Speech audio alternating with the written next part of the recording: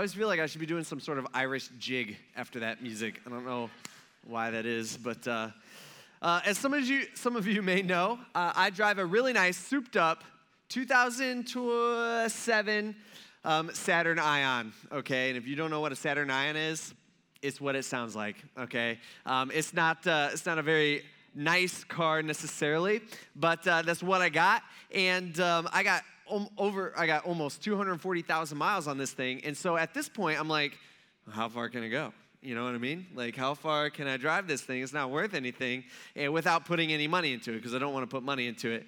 And so it's almost like a game for me, and so yeah, that's what I do. And so and it's kind of nice. Like, there's pluses and negatives to having a car that you don't care about. Right? Pluses is when your kid runs into it with their bike, you don't care.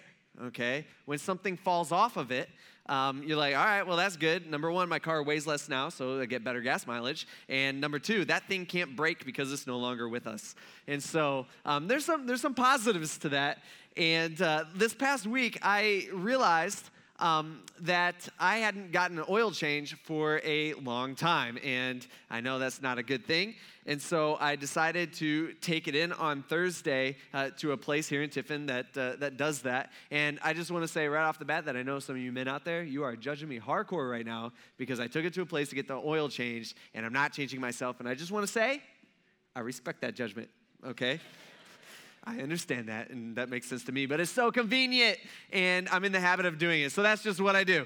So I took it in, and I mean, this car, I got to be gentle with it because who knows, any day could be her last day. And so I take the keys, and I give it to the guy at the counter, and I tell him all, I'm like, I already know it's a half quart low on oil, or it's a quart low on oil, and you don't have to call me back in here to tell me that. That's bad. I already know that's bad, and that's why I'm bringing it in here. And so I'm telling him all that stuff, and I give him the keys, and I'm like, I'm trusting you with this, all right? I'm going for the Ion record, which is probably, I don't know. Oh, yeah, I'm probably close to that on mileage.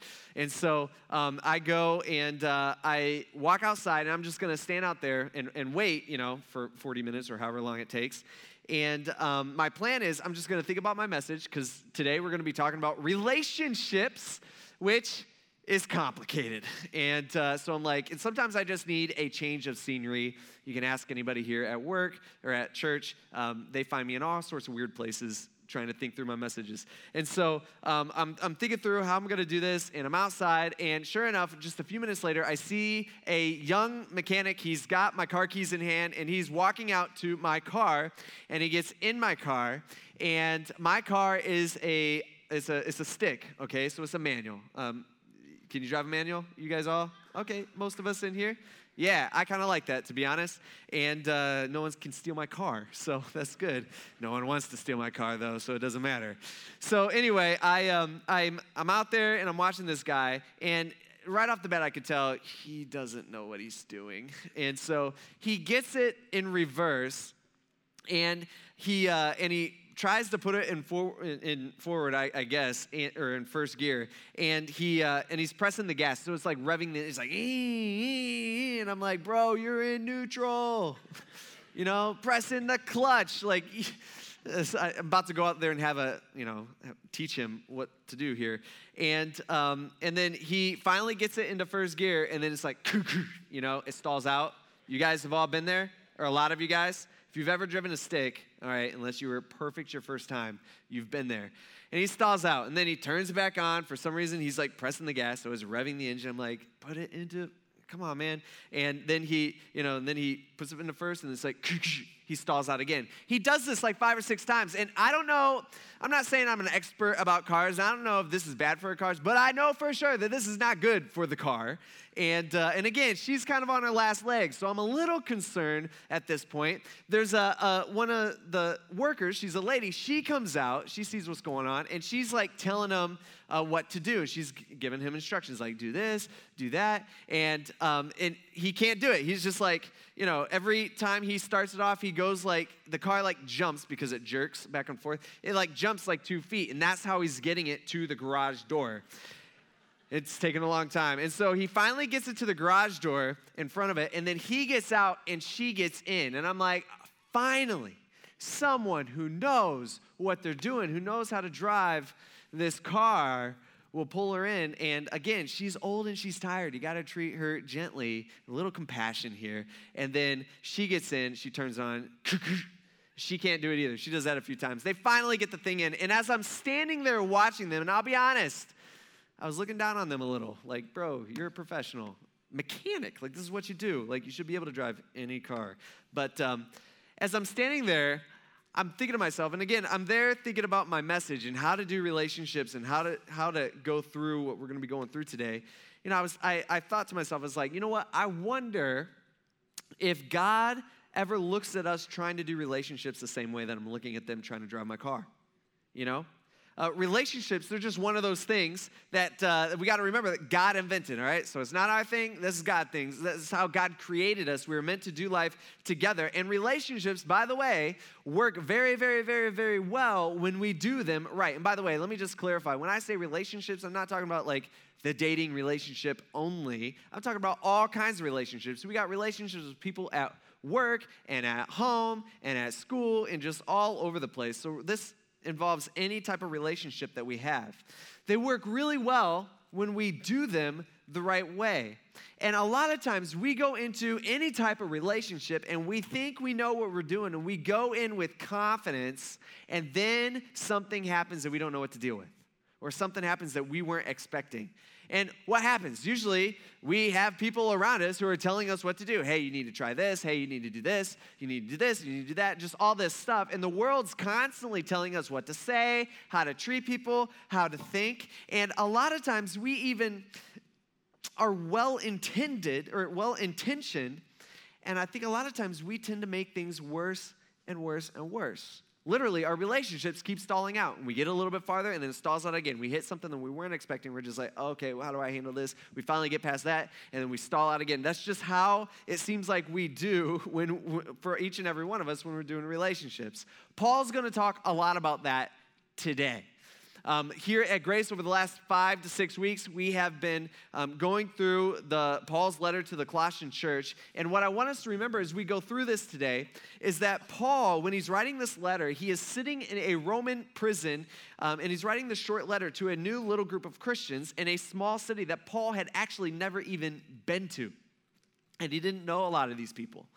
And so last week, we actually hit a pivot point, let's call it, in Paul's letter, where the first half of Paul's letter, he is going into detail saying, hey, this is who Jesus is. Jesus is God. Jesus is King. Jesus is supreme. He is actually the image of the invisible God. Jesus owns the world. He owns everything, and everything exists because at one point he decided that should exist. And even right now, Jesus is the one who's holding everything together.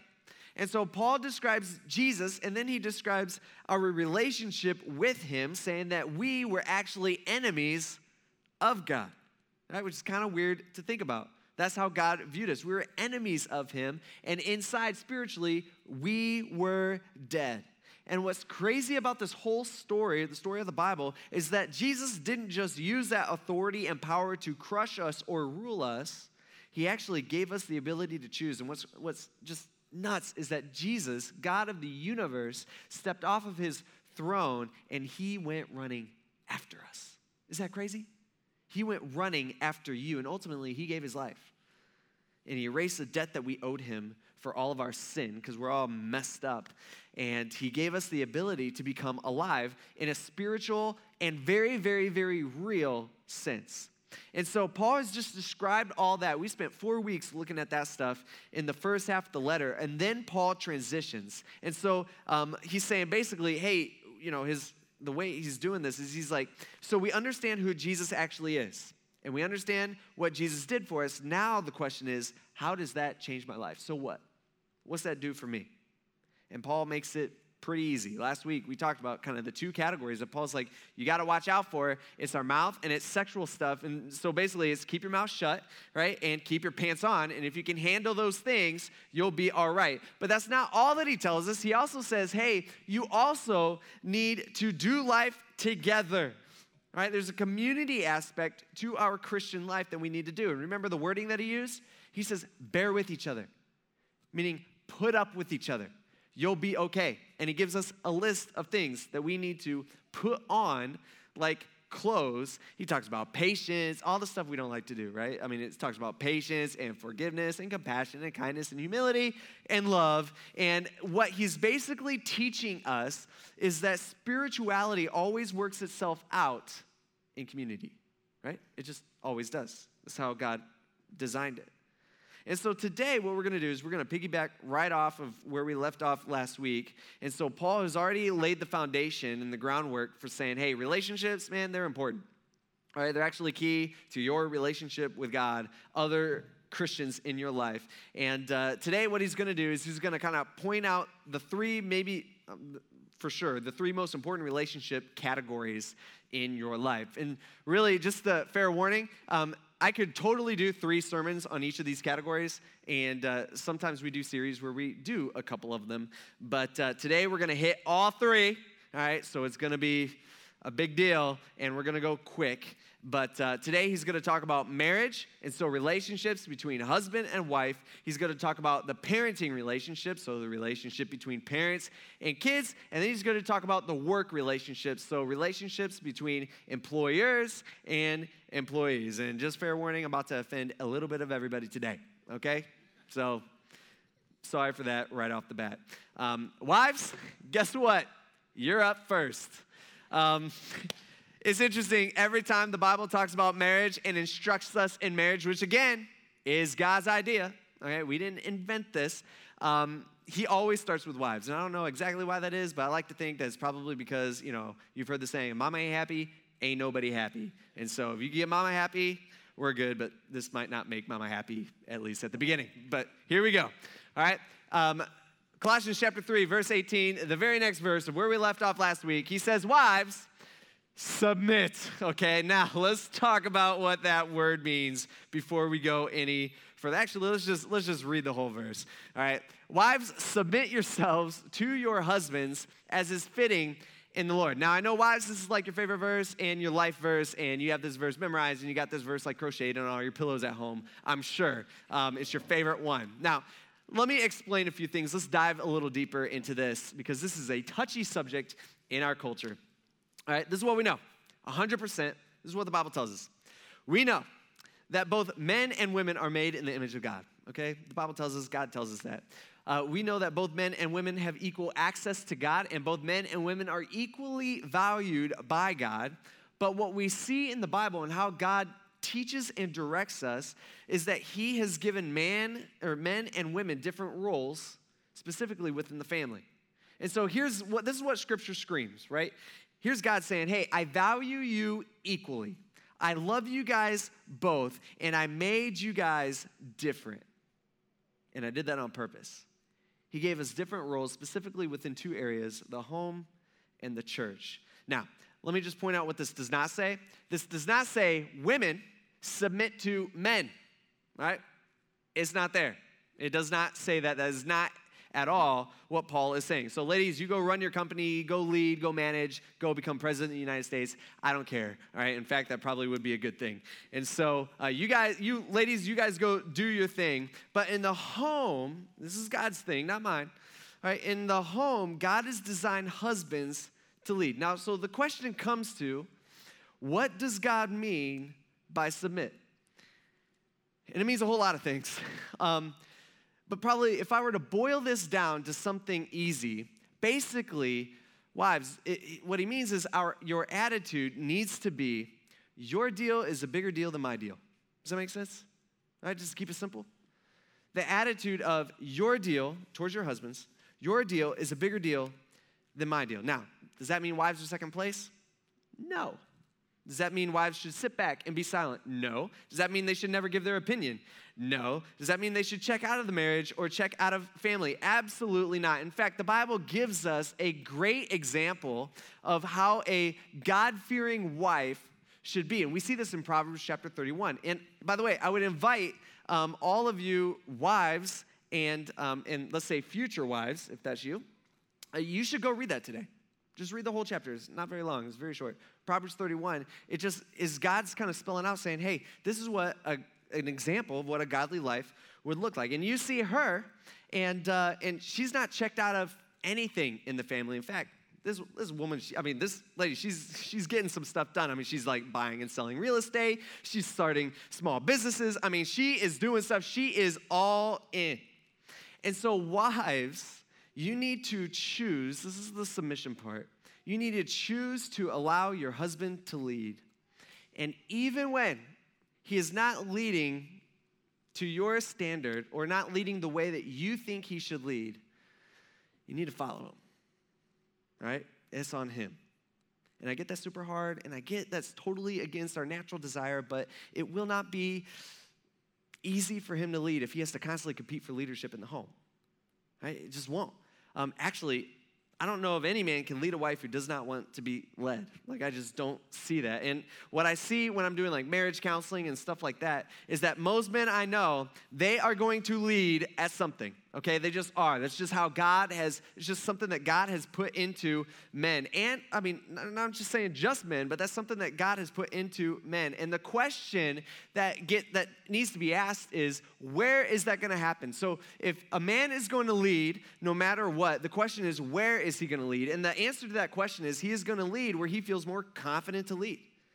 Right? Partly is because we're all lazy, and that's just how we are. We're going to lead where it's easiest. And so, ladies, you ever wonder why he does such a good job, or he leads so strong leading at work and not at home?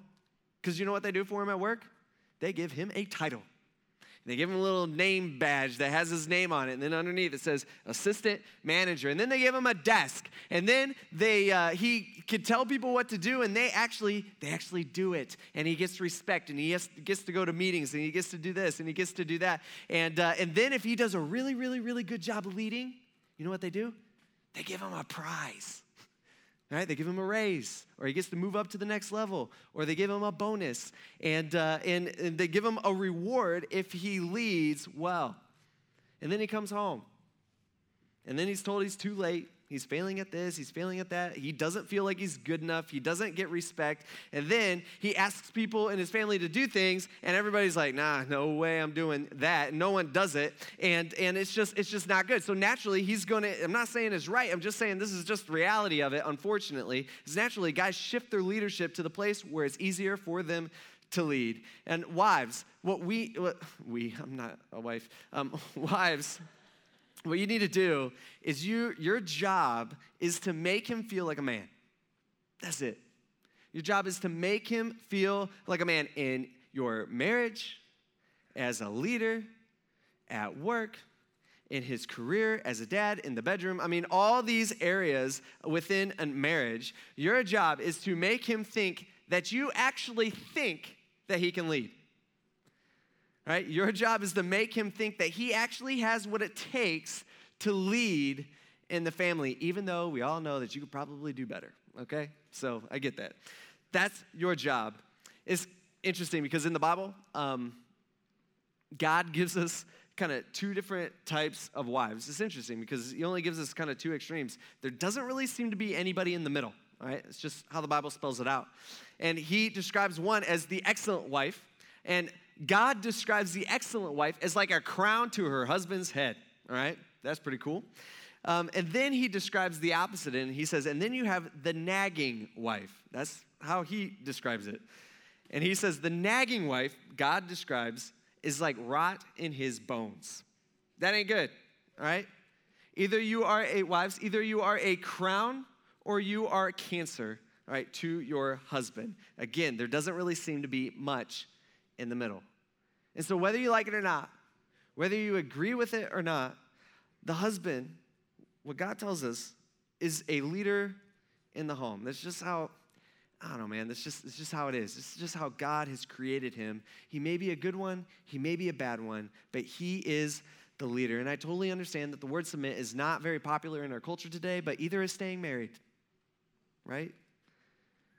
And so husbands, he talks to you next.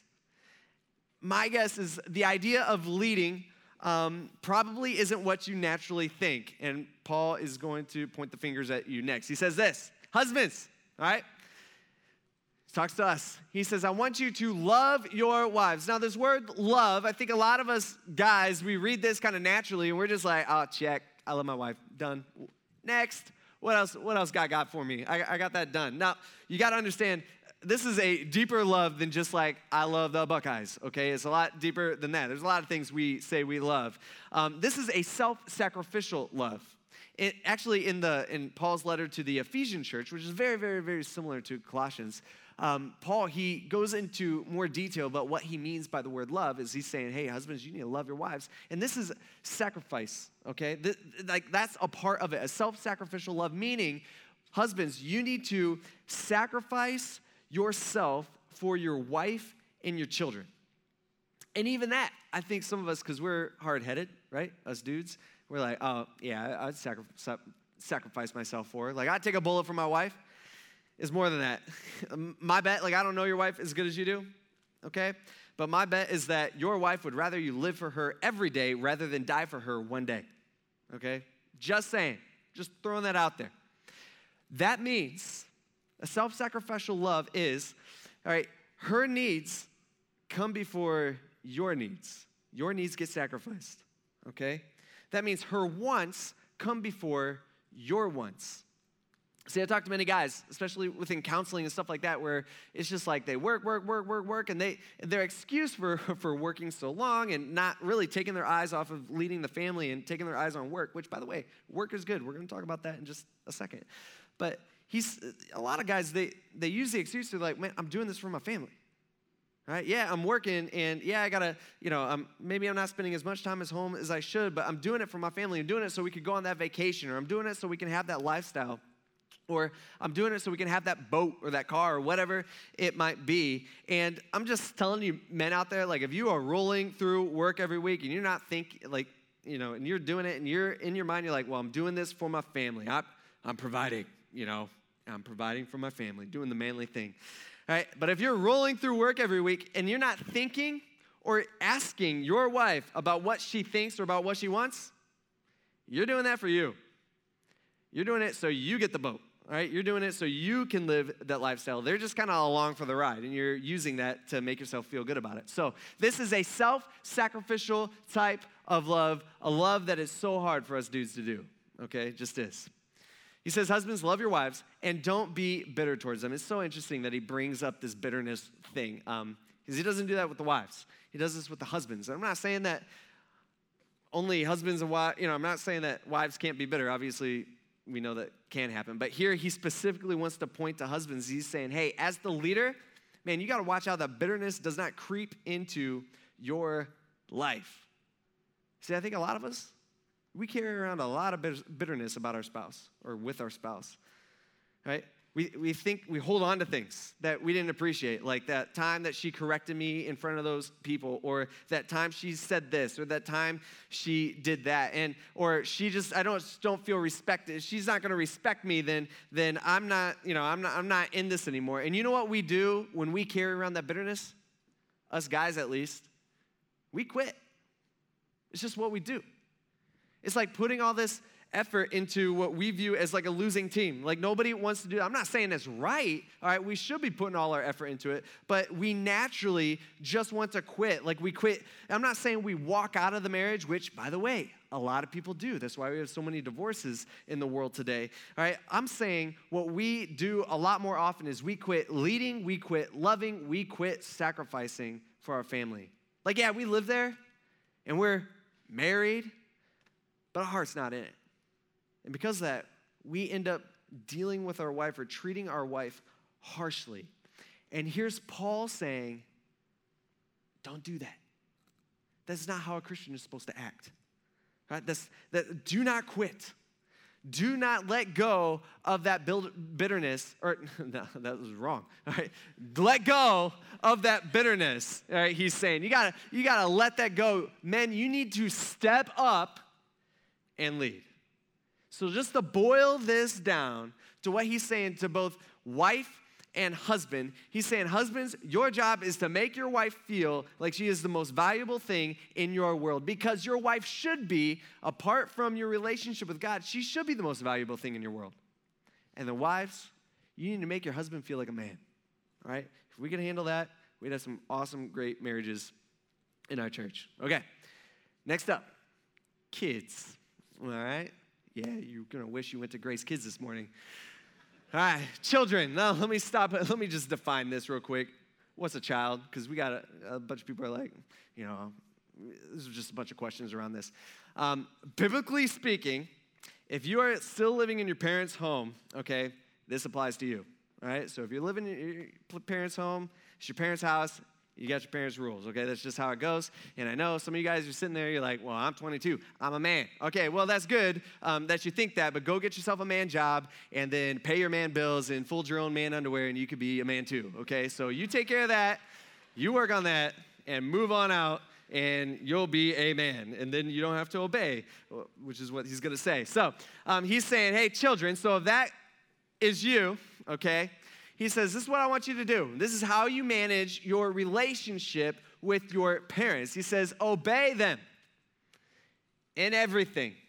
Okay, so if you're a kid sitting here this morning, and if you're like I was when I was a kid, I'd be looking through this, and I'm like, all right, so let me try to think of a situation that maybe doesn't fall under these categories so I could think of a situation that this doesn't apply to me.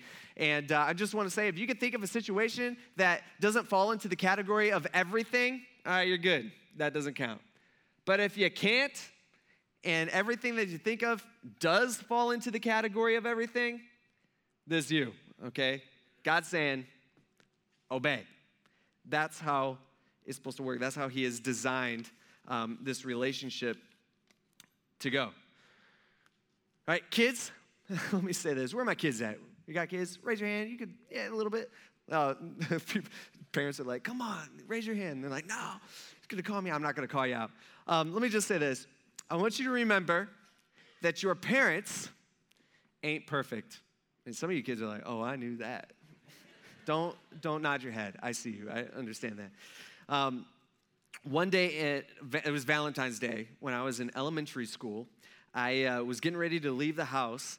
And remember Valentine's Day, like in elementary school? Like, that's a fun day. You get a bunch of candy. You don't have to, they take like an hour out of class time or whatever, and you're giving away stuff. And I'm getting ready to leave the house, so it's about to be a good day. And I got my Valentine's box in my hand. You guys remember those? Yeah, I got my Valentine's box, and I got my cards my candy and cards and stuff in my book bag, and I'm getting ready to leave the house, and my mom stops me, and she's like, hey, Zach, wait up. I want you to give you this. And she gives me a heart-shaped box of chocolates. And she says, I want you to give this to Danielle. And I'm like, but mom, no, that's what we do when we're kids. We're like, no, mom, please, no. And she's like, you got to go. The bus is coming. And she's like, you need to give that to Danielle today. And I'm like, Mom. Oh. And then I stuff it in my bag as I'm running out to the bus. I get on the bus, and I'm just like, oh, how am I going to do this? This is so embarrassing. Danielle was a girl in my class that also went to church. And so my mom knew her, and my parents were friends with her parents. And it was just a terrible situation. And so there was no learning that day, okay? All I was doing all day was like, how am I going to hand her this stupid box in front of everybody? Like, how do I do this where people won't see me? Like, this is embarrassing. My mom is a terrible person. And I'm thinking about that all day. And I do what we all do when we run into something that we got to do that we don't want to do. I put it off. And I kept putting it off, and I kept putting it off until I got like 10 minutes left of the day. Actually, school was out. We actually got onto the bus, and we rode the same bus, and I was like, this is it. I got to do this. And so I went, and I sat next to Danielle on the bus, and, I got this stupid box out, and I'm like, I'm going to get in trouble if I get home and I haven't given this to her. And I hand it to her, and I say something like, oh, here, my mom told me to give this to you. Happy Valentine's Day. Whatever I said. And it didn't take but 2 seconds for the whole bus to go, ooh, Zach likes Danielle. And everybody's chattering, and everybody's laughing and talking about it. And then she got an older sister on the bus, and she's like, so what if Zach likes Danielle? He should like it. And it was just embarrassing. And Danielle, by the way, was super pretty. And so that didn't help things either. And it would have been way easier if she was ugly, okay? I'm just saying. Because then no one would, it's like, that sounds mean, but it's the truth. And it was just terrible. And why did my mom make me do that? I don't know. Just to torture me is the only thing that I come up with. There is no good reason in my mind that she should have made me do that. And so, although I can't wait, I'm definitely going to do that to my kids, all three of them. Payback. But here's the deal. As parents, sometimes we do dumb stuff, okay? We recognize that as parents. Like, we know, as we look back, we're like, yeah, I don't know why I had them do that. Here's the deal. Kids, your imperfect parents, believe it or not, will once in a while want you to do something that you are going to think is dumb, all right? And you are not going to want to do. And here's God, because he happens to use this word, everything. I've tried to get around it. You just can't, right? Here's God saying, as a kid, right, it doesn't matter what you think. Unfortunately, it doesn't matter. If you think it's dumb, it doesn't matter if you're not going to, if it's something that you don't want to do. If it's not morally wrong, here's God telling you, as a kid, he's saying, obey. Do it. And then he says, because this pleases me. All right, so kids, you want to please God, which you should. All right, he's saying you need to obey your parents because that makes God happy. It pleases him. And I get it that you can rarely see in the moment, but the bonus is it's probably good for you anyway, okay? All right, let's go on. While we're on the parenting thing, he says, by the way, fathers, I don't want you to exasperate your children. Now, this word exasperate, this means basically needlessly frustrating them or being just unreasonable, which is exactly what my mom was that day, and I haven't forgiven her for that yet. But here, Paul singles out the dads, which is kind of interesting to me, and I think, knowing myself mostly, I think we dads struggle with this a lot more than moms. Okay, I think we needlessly frustrate our kids, and I think sometimes we're unreasonable with them. And so, dads, one of the ways that you lead in the home is you are to be a parent, right? That's an important way, meaning you lead when it comes to parenting. You don't slack off. A lot of times what I see dads, we kind of just, like we have the propensity to slack off, which then forces our wife to lead in this area. That's not how the home is supposed to work. Dads, you are to lead in all areas of parenting. You are to lead when it comes to loving your kids. You are to lead when it comes to correcting your kids. You are to lead when it comes to disciplining your kids. You are to lead when it comes to protecting your kids. To put it this way, dads, just so you know, someday in your future, this is going to be a very, very real day, you are going to stand before your Creator and you are going to give an account to how you led your family. If that doesn't freak you out a little bit, I don't know what does. That is going to happen to you, dads. That will happen.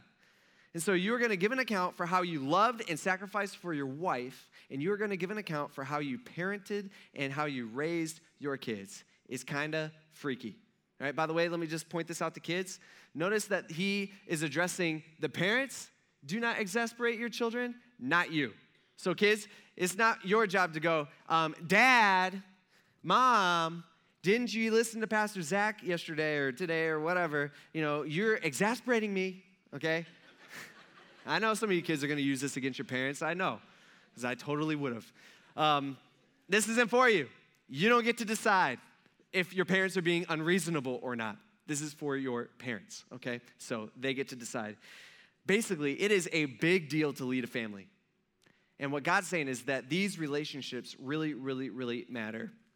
And lastly, Paul describes the work relationship. Now, he starts off with this word slaves. And here in our particular culture, when we see the word slaves, we automatically think racism and, certain races and stuff like that.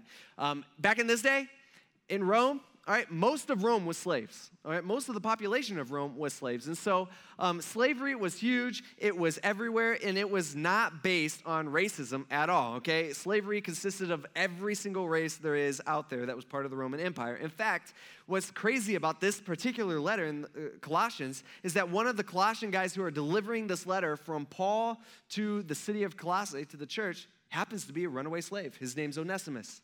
And this slave, this runaway slave, is returning to his master, which is what Paul tells him to do. And he's carrying with him this letter to the Colossian church, and he's carrying with him a letter to his master, who's a slave owner named Philemon, which happens to be another book in the Bible. And so he's carrying both of these letters to them. Now, does that mean God condones slavery? Absolutely not, okay? Of course not. But in Paul's day, slavery was just a reality, unfortunately. In fact, many Christians were slaves. Actually, Christians were a lot more likely to be slaves than masters in this day. There was opponents of Christianity who hated Christianity, and the way they described Christianity, and this is a quote, they'd say, Christianity is a religion for slaves and women, all right, as they put it down. And so what Paul's doing is he's pointing to a particular work relationship that was everywhere in that day, and today we can still apply these principles, even though we don't fit exactly to our daily work life, okay? So that's what we're going to do today. So think about it this way. Employees, let's say, obey your, he says, human masters. And it's interesting that he uses the word human because you're like, well, duh, okay, of course they're human. But he's just reminding us real quick. He's like, by the way, remember, you have a heavenly master too who's more important and who trumps your human master. So let's say employees, obey your employers in everything. Okay, it's that word again, everything. He says, don't work only while being watched as people pleasers. Now, we totally see, we know people who do this, right? I mean, we all do this, like maybe once in a while, where boss comes in the room, we're like, oh, I'm working hard. You know, Paul's saying, don't be that guy, okay? Don't be that. We know people like this. A lot of it, again, we all do this to a certain extent. It's kind of like March Madness. You know how March Madness, they stream all the games? You know what I'm talking about? On that Thursday, well, all the days, I guess. And have you ever noticed the boss button at the bottom corner of that? You will now, okay? And there's a boss button, and you click the boss button in case your boss comes into the room. CBS has already set this up for you. And the game goes away, and up pops all these like meaningless like charts and spreadsheets and stuff. None of you guys have ever used that? You guys need to get on your game, I guess. Yeah, you'll use it this March. Actually, Paul's saying don't use that, I guess. But here's the deal. Some of us try to do, this is like the way our world works. Some of us try to do the least amount of work that we can get away with.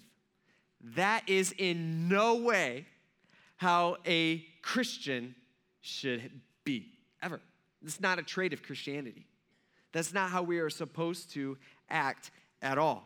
All right? We are not supposed to work as people pleasers only while we're being watched, and the rest of the time we kind of slack off and do whatever we want just to make the day easier. No, we are to work, he says, wholeheartedly. This is a word that means like from the soul. All right, like we put our soul and our heart into our work. Why? Because we're actually working for the Lord, all right, fearing the Lord. He repeats in case we missed it. He says, by the way, in case you missed it, whatever you do, do it from the heart. He says it again, as something done for the Lord and not for people. Why? Because you know that you will receive the reward of inheritance from the Lord. And then the third time he repeats, just in case we missed the first two times, he's like, remember, you serve the Lord. All right? This is something that is a huge, really, issue in our culture. See, as Christians, we're supposed to be different. As Christians, we are to work on a soul level, meaning we put it all on the line, we give everything that we got, and we work hard. In fact, every single person, those of us in this room that are Christians, we should be the hardest working employees at our factory, at our building, at our plant, at our shop, at our school, at our office, wherever you work. You should be like the hardest working employee. Why? Because you are actually working for God.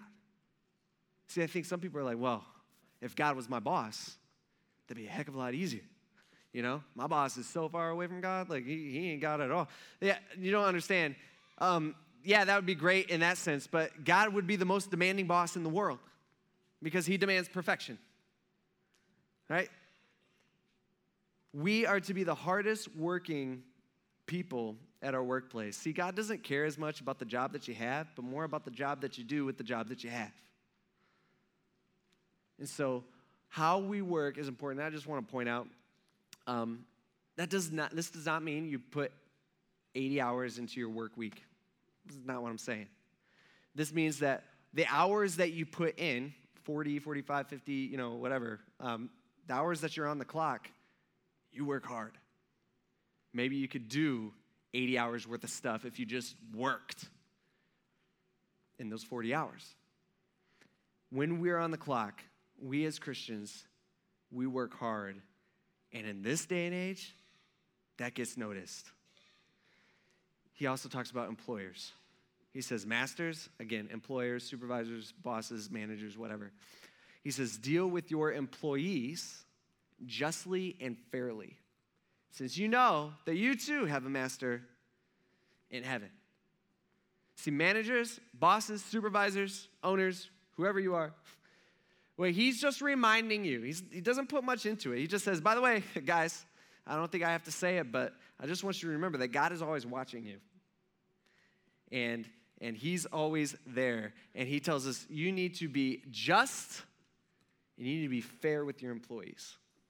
That's how the Christian is supposed to manage those relationships. In fact, our faith should spill out into how you supervise and how you manage your work relationships.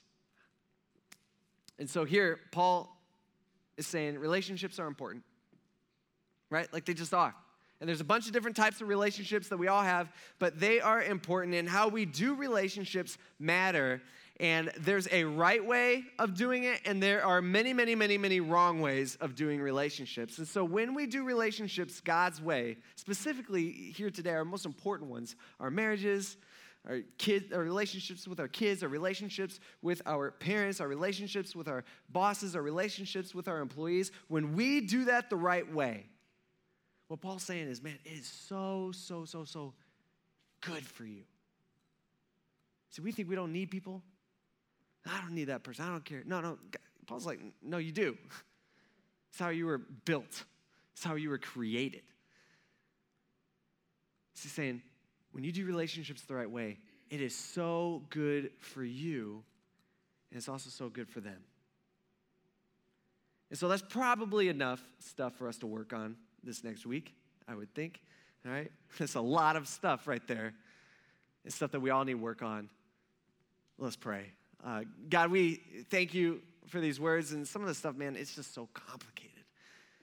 And it's hard, and it's against our natural, normal desire really to put ourselves first. And God, we ask that as we go through this week and as we go back to work and even right now as we go back to our homes and back to our families, Lord, we ask that you would help us to do our marriages and help us to parent and help us to relate to our parents and help us to go to work in the right way, with the right attitude, doing life the way that you have called us to do life. And God, we thank you for these words, and we thank you for really giving us the instructions of how to put together a good relationship. And God, we thank you for that. And we ask this in Jesus' name. Amen.